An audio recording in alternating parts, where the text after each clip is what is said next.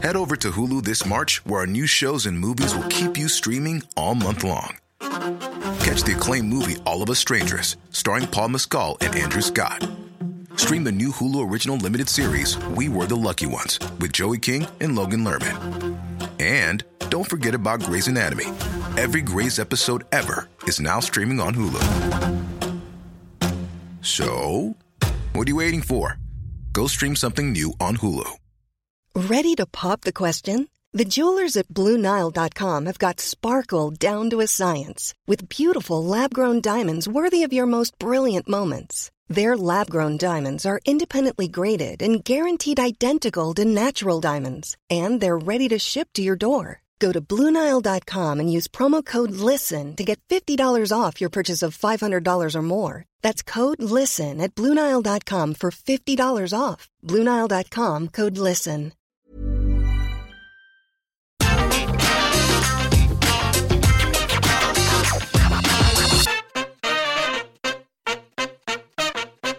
If you wanted to be that guy, you could say that wrestling at its core is a lie. I like to think it's more of an act, but this is why the English language is so great. It can go either way. It can also be taken advantage of, though, and ties into the best piece of advice I was ever given. If an opportunity comes your way, say yes, and figure out how to do it afterwards. So I am Simon from What Culture. Please do hit that subscribe button. This is 10 wrestlers who lied to get what they wanted. Number 10, Vince McMahon won't go global. Vince McMahon founded Titan Sports in 1980, all ready to take over the WWF in 1982. The reason for this 2-year wait was because Vince McMahon Sr., his dad, wanted to make sure his son was going to abide by the wrestling rules, or that the territory system would stay intact. The younger McMahon assured Papa Bear that of course he would do this, and then within 36 months had basically gobbled up most of the other promotions, as he planned to take sports entertainment across the world. So he lied. There's every chance the elder Vince would have stopped all this had he had known, but he didn't, so it's not great. At the same time, without this, the World Wrestling Federation wouldn't have made it over here to the UK, so it's kind of a grey area for me. Whoops. Number 9, Jeff Hardy lied about his age. In the mid-90s, jobbers were in. If you were happy to receive a decent payday, you could turn up to TV, get destroyed by a superstar wrestler before doing it all again later. It was a way to make a living. It's how many of today's legends made their start, including one Jeff Hardy. He told officials he was 18 years old, so was more than ready to step in the ring with Razor Ramon. The problem being, he was actually 16. Ruh-roh. That was June 1994, so he wasn't even going to be 17 until August, meaning Jeff decided he had nothing to lose, so he told a fib. You can't really hold this against him either, because I think it may have worked out all right. Number 8, Ahmed Johnson isn't honest about his injury record. Another guy who also lied about his age. Ahmed Johnson told the WWF he was 23 even though he was 32. There was a method to his madness. After years of putting miles on his body due to different careers, Ahmed knew that if the powers that be searched hard enough, they were going to see he was pretty much already banged up. Not great for a company that prides itself on hiring younger talent. And do not get this wrong either. Vince McMahon was so high on Johnson, he saw him as a future world champion, which likely would have happened if Ahmed wasn't a bit crazy. I mean, just go and Google all the stories people tell about him. It worked as he was thrust onto TV as an up-and-coming rookie, so there you go. It likely wouldn't work today, but still, lies can pay off. Number 7, the mass transit incident. One of the worst stories we will tell on this video. Absolutely no good came out of it. Most fans know about the mass transit incident where Eric Koulas told ECW Brass that he was a trained wrestler and that he'd even done shows with Killer Kowalski. Paul Heyman was totally duped by this, so booked him against New Jack, and after Koulas had wound him up backstage, well, this soon turned into a nightmare. Sadly known for his controversial ways, Jack dished out a vicious beating the likes of which should never have happened in wrestling, and given that Eric had no experience at all, things got very, very bad. There was a lawsuit afterwards which mostly served as just underlining the mistruths, and thankfully nothing like this will ever happen again. And it shouldn't have happened back then. Number 6, Brian Pillman and WCW. Well, we all know this story, but it is amazing. Back in 1996, Brian Pillman was full in on his whole loose cannon gimmick, to the point he convinced WCW and Eric Bischoff to grant him an actual release. This would be done so Brian could go to the likes of ECW, cause a fuss before returning to World Championship Wrestling, where all of this could be sold like an elaborate storyline. And that did go down with one big twist. Pillman used this to get out of his contract for real, so he could sign a big money deal with the WWF. The best part is nobody knows what Brian's grand plan was because he acted crazy constantly. Maybe he just decided to do this at the last minute. It was utter genius though, hence why we are still talking about it today. The man inspired an entire generation. Number 5, Bret Hart says he didn't blade. Randy Savage and Ric Flair have both talked about how they got in trouble following their WrestleMania 8 match in 1992. They got fined given they had broken the rules that you should not blade, and yet on the same show, Bret Hart and Roddy Piper did the same thing and got away with it scot-free. And why?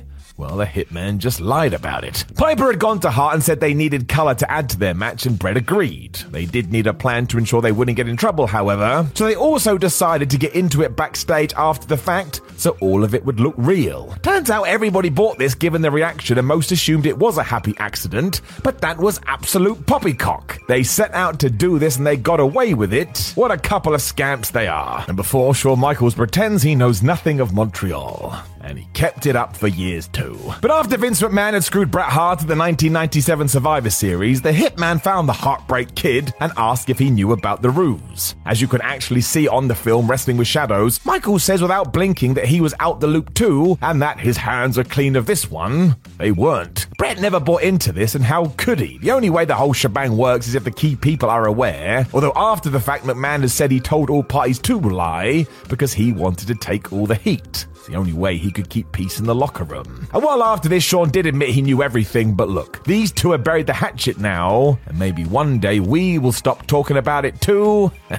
I doubt it. Number 3, Ric Flair says he will never wrestle again. I mean, we all know this one. Even as of 2022, Ric Flair has just had what he called his last match, and nobody believes him. It kind of sums it up. There has been multiple of these statements throughout the years, though, the biggest one coming in 2008 when he had his retirement match against Shawn Michaels. I know this did happen because I was there. Everyone involved went so far with this one, the Nature Boy even said the words, "I will never wrestle again." And while I'm sure he meant it at the time, it did turn out to be a lie. A year later, he was traveling to Australia with Hulk Hogan as they worked together, and after that he went to TNA where, yep, he continued to wrestle. The truth of the matter is that Flair readily admits he finds it hard to leave the spotlight behind, and I can get that. The major worry is that he is now a 70-plus-year-old man who almost died a few years ago. Health always has to come first. Let's hope he realizes it. Number 2, Kevin Nash tells WCW he's quitting wrestling. Kevin Nash wasn't having a great time in 1993 WCW. He was Vinny Vegas back then that I think was meant to be some Californian bouncer, but before that, he had been Oz. And yes, that was based on the Wizard of Oz.